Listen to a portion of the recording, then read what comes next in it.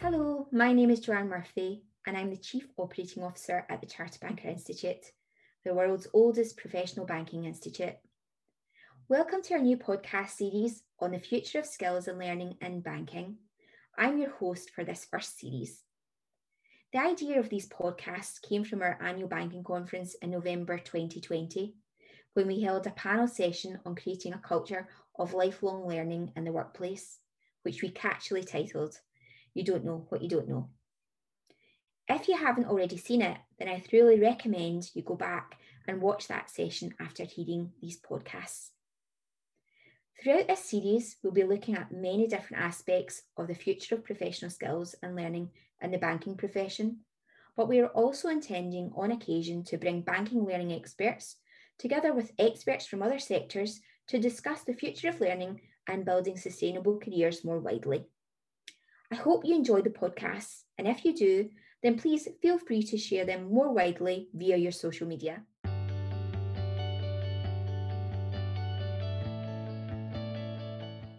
Hello, my name is Joanne Murphy. I'm the Chief Operating Officer at the Chartered Banker Institute, the oldest professional banking institute in the world.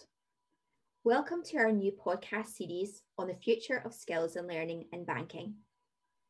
I'm your host, and today we will be looking at the topic which is very close to my heart, which is about creating a culture of lifelong learning in banking. It's with my greatest pleasure to introduce my guest, Francis Lake, Head of Organisational Development at Virgin Money. Welcome, Francis. Thanks, Jan. Thanks. It's good to be here. Thank you, and thanks for agreeing to take part today. I'm sure throughout your extensive career, you've seen lots of changes, not only in your own bank, but through the whole industry, and probably even more so in the last year, where we've dealt with a whole new range of challenges. And I'd like to sort of begin by asking you, how do organisations create this culture of lifelong learning, and how can individuals' responsibility play an important role within that? Sure, yeah, and it's a pretty huge thing, I think, and I think one of the things this last year has shown us is how important that is, and how when you kind of get a shock like the last year, how hard it is to actually kind of create a culture of lifelong learning. So as a simple example, I think we said it was something like in the first 6 weeks of COVID, we had about 6 years worth of digital adoption amongst customers. So when the customer behaviour is changing, that's like 2 strategy rounds. So the need for people to be able to adapt and change is kind of really, really critical in that. So for that lifelong learning, when I was thinking about this, I was thinking we very often kind of take a fairly short-term view. So it's kind of like, how's the organisation set up now? What's the immediate priorities? So what people need in order to deliver those priorities, and we quite often sort of structure learning like the organisation is going to remain stable, even though big banks, big companies probably reorganising every 18 months or so. So things change rapidly. And I think quite often our people practice reinforces that kind of sense of stability. So things like, build detailed career frameworks or career paths, or even, the formal qualifications you get from school, or, you do a degree and it's, what's current then, but what you need to be able to do is maintain it, which I guess is where CPD comes in. So I think to get that culture of lifelong learning, companies need to shift people to be thinking about, not am I doing a good job, but am I getting better? How am I growing? How have I got one eye on the future? So one of the things we see performance management as really critical in that. So rather than having performance that is just about measuring whether you've done a good job, it's about concentrating on whether you get better. And that stimulates people, I think, to learn a lot better. But the piece on individual responsibility, I think that is absolutely critical in here, because ultimately ultimately it's the individual who has to do the learning. So in that, I think there's things we can do. So one is looking at stimulating a growth mindset.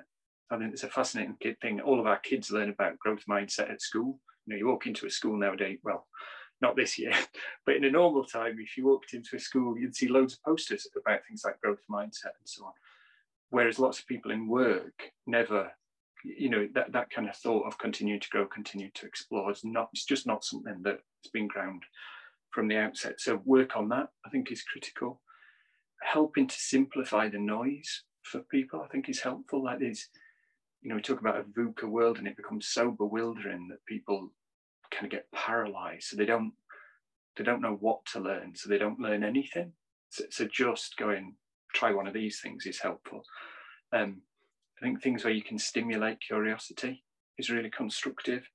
And then that bit of making sure all the bits of your people practice support it. So whether it's recruitment, are you asking questions about what people have learned, or, you know, performance, as I've said, so how much of your people infrastructure backs up that culture of lifelong learning as well. Sorry, that was a really long answer, isn't it? No, you know, that was great. And actually it really relates to something that we've seen at the Institute as well, which is that there's been a change in how people start to review CPD, that continuous development. In the past, we would have encouraged individuals to actually choose their own learning path, you know, choose the thing that they felt that they wanted to engage in, the thing that they wanted to learn. And I think what has happened, particularly in the last year, is that the uncertainty has meant people are looking for more guidance and support. And it's almost like the change has just happened at such a pace that people are actually, like, as our institute, as our professional body, we actually want you to tell us what direction to take. We actually want greater guidance. And I think we can see that statistically coming through with people immediately after, as the pandemic started, wanting much more direction of travel, whether it was like in their career, their job, whatever aspects of their life they were needing that guidance. And it's trying to get that balance, isn't it, between the, well, actually, what are you interested in? How do you want to grow? How do you develop that growth mindset? But also saying, actually, here, actually take this and try it out, see how it works. So we've actually created some really structured journeys looking at future skills and saying, actually, these are areas that actually would be good for you to explore. And we've found that they've been incredibly popular because it's just helping people with that sort of navigation piece, to help to develop those skills where it gets you curious and gets you thinking about, all right, I never really understood that area. Let's explore that a wee bit more. That really makes sense. I think the level of disorientation that people have had this year, you know, even just checking in with colleagues or bumping into people from different departments or understanding work that's going on, so much has just been lost. And so I always think it's like, you know, it's like being on a boat and you can't see land. Like, you don't know what direction you're going in. And so I think if the institute can go, you know, here's a fixed point, here's a thing that you can work towards or aim towards, I think that's really helpful for people. So that's something that we've sort of adopted, and we're definitely, you know, we're seeing like 50% of the membership, we're saying, actually, my CPD, you have to just, you're the person prioritizing it, which we've never seen that before. I think about 25% were saying that it should be their employer that guides them, and only a quarter thought that it was themselves that should be choosing what comes next. That's just, you know, for us, that's an incredible shift that we're seeing in that area. Is there anything from your organisation, you know, have you got any examples of how you have encouraged that sort of self-directed incremental learning? Are things that you have adopted to sort of nudge people towards avoiding just seeing it as sort of the the hygiene learning within the Yeah. organisation, and actually stuff that you want them to be more curious about? How anything that you've done Yeah, to we've stop that? we tried to build it really into the almost like the fabric of the colleague experience, really. And that sounds really grand, but I guess if I give a few examples, it maybe help. So so one example would be in our performance approach, we don't have annual things, we don't have annual plans. What we ask colleagues to do is have 2 personal goals that run for 3 months that are just about how are you going to get better.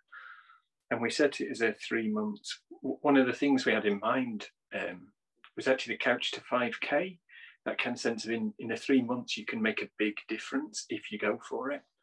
And so we felt that kind of time frame was such that you can't sit around and not do anything.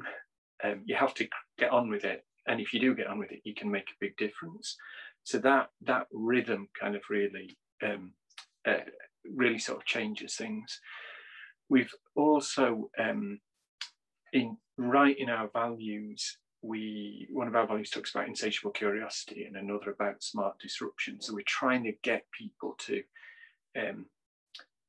we tell them as a kind of story. So it starts with heartfelt service, like doing a good job is the kicking off point. Then you get curious about what's working, what isn't working, and then get into disrupting things. So trying to shift that mindset to get people thinking about, you're not just here to turn the handle, but to make things better and to really delight our customers and so on, has really kind of changed some of the mindset. And then in a lot of our learning programs, there's much more peer discussion, there's much more experimentation built in. So it's kind of like learn one thing, try it out, see what happens next. So so what we are almost trying to do is role model in the learning, the methods we use for learning, the way we want people to then act in their own work. So we probably our best, the best thing we've got, which is ironic. What I'm about to describe, we were due to launch like last March. So literally due to launch as kind of COVID sort of struck, and we had to sort of pause. But it's actually turned out to be much better in a world of COVID. And so what we have is what we call learning in a life more virgin, and this is intact teams spend 20 minutes each week talking about a specific subject. And so in those sessions are run by someone who is trained to be a champion, trained to run the sessions. They get their content fed to them through a central app, which is all on a specific subject. And then in a team, you kind of have a little bit of input, then typically an exercise that you do. And then in the next week, it's a reflection session. So what action have you taken? Then you reflect, then you do it again. And the whole thing is focused on 5 future skills. And what we're trying to do here, the way I think of it is, if there's one learning point in each of those sessions, it means people learn and apply 26 learning points throughout the year. Whereas if you took in 26 learning points in a training workshop, you'd probably remember 2 or 3. So it just gets it into the rhythm much more. And the really cool thing that works for us is it's actually helped teams to stay connected, and the nature of the discussions just changes the way people are thinking from being in the grip of operational work. So it's brilliant. It's about 1,800 people doing it so far, with a view to roll it out across the rest of the group in the next couple of months. That's really interesting. So I'm assuming then that the way that it's deployed is that you can do that remotely then, and that's maybe the additional how it's helped that success. Yeah, it's really interesting because before we have a lot of teams that say split across 2 sites. So before we were worried about how would it work if you say got 6 people in one site and then 2 dialing in, and it would have been tough. So now being able to do it all basically on Teams, everyone's in the same position, and it makes it much more even. So we've helped the champions think about, right, how do you facilitate that as a Teams discussion to get the most out of the 20 minutes? And it's I think it's one of the things that's made Teams much more kind of equal, essentially. That's really interesting, because we've actually had a similar conversation even within our own organisation, where we've had like office-based teams and also remote teams throughout our structure pre-COVID. And what COVID has done it's made it a great leveler for this whole in-office, out-of-office culture. And it's meant that everybody, the playing field's been levelled. Mm-hmm. How do you see that, as we hopefully, when we get out of this COVID environment, how do you see the benefits being retained? Would you see the deployment being maintained as it is, or would you think that be adapted?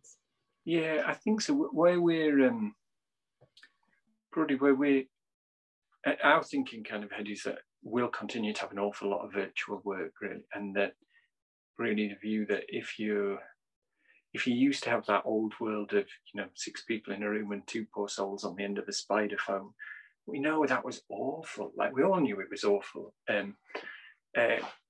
Whereas working in this way is actually much more constructive, and we also know that so broadly we're kind of thinking, if you can work like this, then do, kind of continue to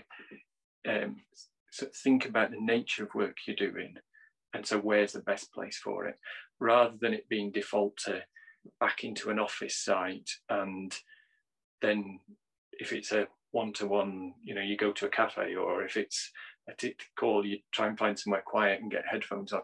It's more like you'd only go into the office for the things you need to, because I think we've seen lots of the benefits of this. The other thing I think we're trying to push folks on is really, and again, I guess part of the lifelong learning, really, that thinking about how do I experiment with the way I work and act to be as effective as I can. So saying, right now you're basically stuck at home and all you can think of is the office, but we can really be able to work anywhere. So, do you meet someone in a park for a meeting, or why would you need a team to all go into your head office site? You could, I don't know, meet in a local cafe, or anything. There's just so many options that you could do quite differently. And so we're trying to get people to think about how do you plan the way you work to make yourself work in the best way. And so the learning in a life more virgin is part of that. And then we've got a couple of other things we're trying to stretch people on as well. No, thank you. That's really, really interesting, the way that you've tackled that. And I think it relates to that whole now thinking about going to work with purpose. So deciding what is it you want to do, what is it you want to achieve today, and what's the best method for doing that. And as we come out of COVID, that might mean you, as you say, like you meet up with someone in a location that's good and gives you that environment to have a discussion, or it could be that you choose to work from home for that day and you do whatever. And it's almost just like trying to get people to think really out of what they're doing and not go back into that sort of the stereotypical behaviours and the old norm. Take this, isn't it? Yeah, that's really true. I think it'll get us closer to customers as well, because if you've got an office-based job, then in old world, broadly, you go into the office and then you're around all people with the same kind of frame of reference as you. And like right now, we're at the other extreme where I'm in an office where the only person in it is me. So like, it's only myself to argue with. But where we're kind of thinking is in the future, if you're able to work in different locations or in different ways, you're just seeing more of society in operation. So being able to see how customers operate or how people are going about their day, or just just being around the world, not at rush hour, we think will also kind of create sort of different views on stuff, and that'll just stimulate the imagination and create different opportunities.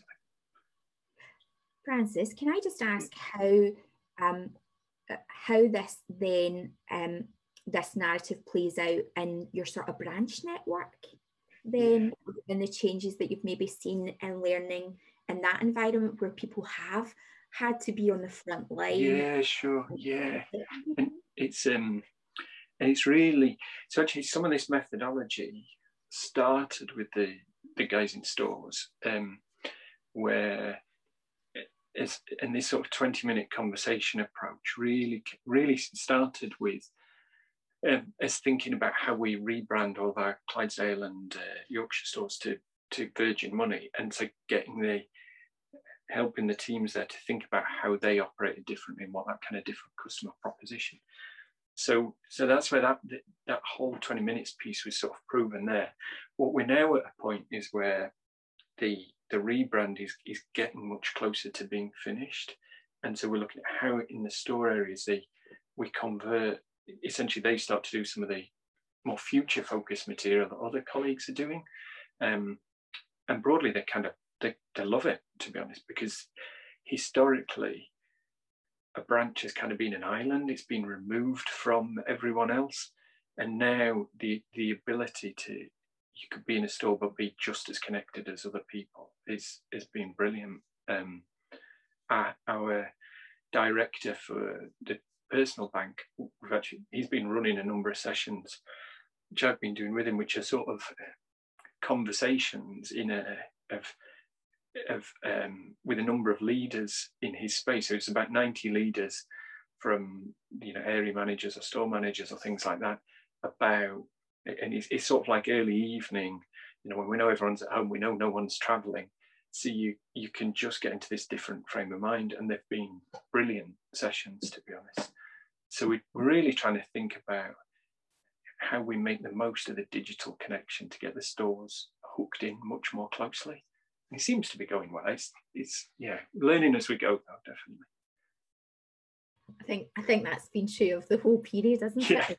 Sort of learning as we go along, but actually then becoming really creative because we're dealing with a challenge, and then we're just having to think through a completely different lens at how we overcome that.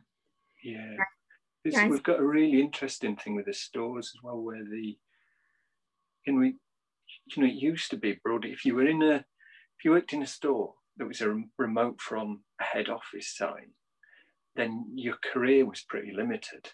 So your options were limited. So that kind of sense of lifelong learning or creating curiosity was stunted, really, because all you could see was the biggest job I could do here is be a branch manager, and then I've basically got to go and either move house or work for another company. And so one of the great benefits we're seeing now is we'll be able to recruit much more flexibly. You could even feasibly have people who are working part-time in a branch and part-time doing a risk role. And so that's just opening up so many more opportunities for people to learn. So a lot of our work at the moment is trying to stimulate their imagination, to get them thinking about what I could do. Rather than, after 20 years or whatever in stores or in branches, it's really well set. The limits you think you've got are really well set, but that's all changing. So quite a lot of work with them on thinking about what might be possible. I think that's I could talk to you all day actually about that, because that takes us into a whole other world of career development. I think that is such a great, if you like, outcome in some ways of a really difficult and challenging period is that actually, the balance of work and actually allowing people to grow and develop in a completely new direction without limitations that we would have seen in the old world is a really positive development, and bring on board with that. So I think that's a great point. And as I said, maybe we need to get you back to have a look at that in future as well. But that's that's all we have time for today. I'd just really like to thank you, Francis, for your really insightful contributions today. And I look forward to our listeners joining us for the next episode. But until then, goodbye and thank you. Thanks, Jan. Bye-bye, everyone. Bye. Thank you.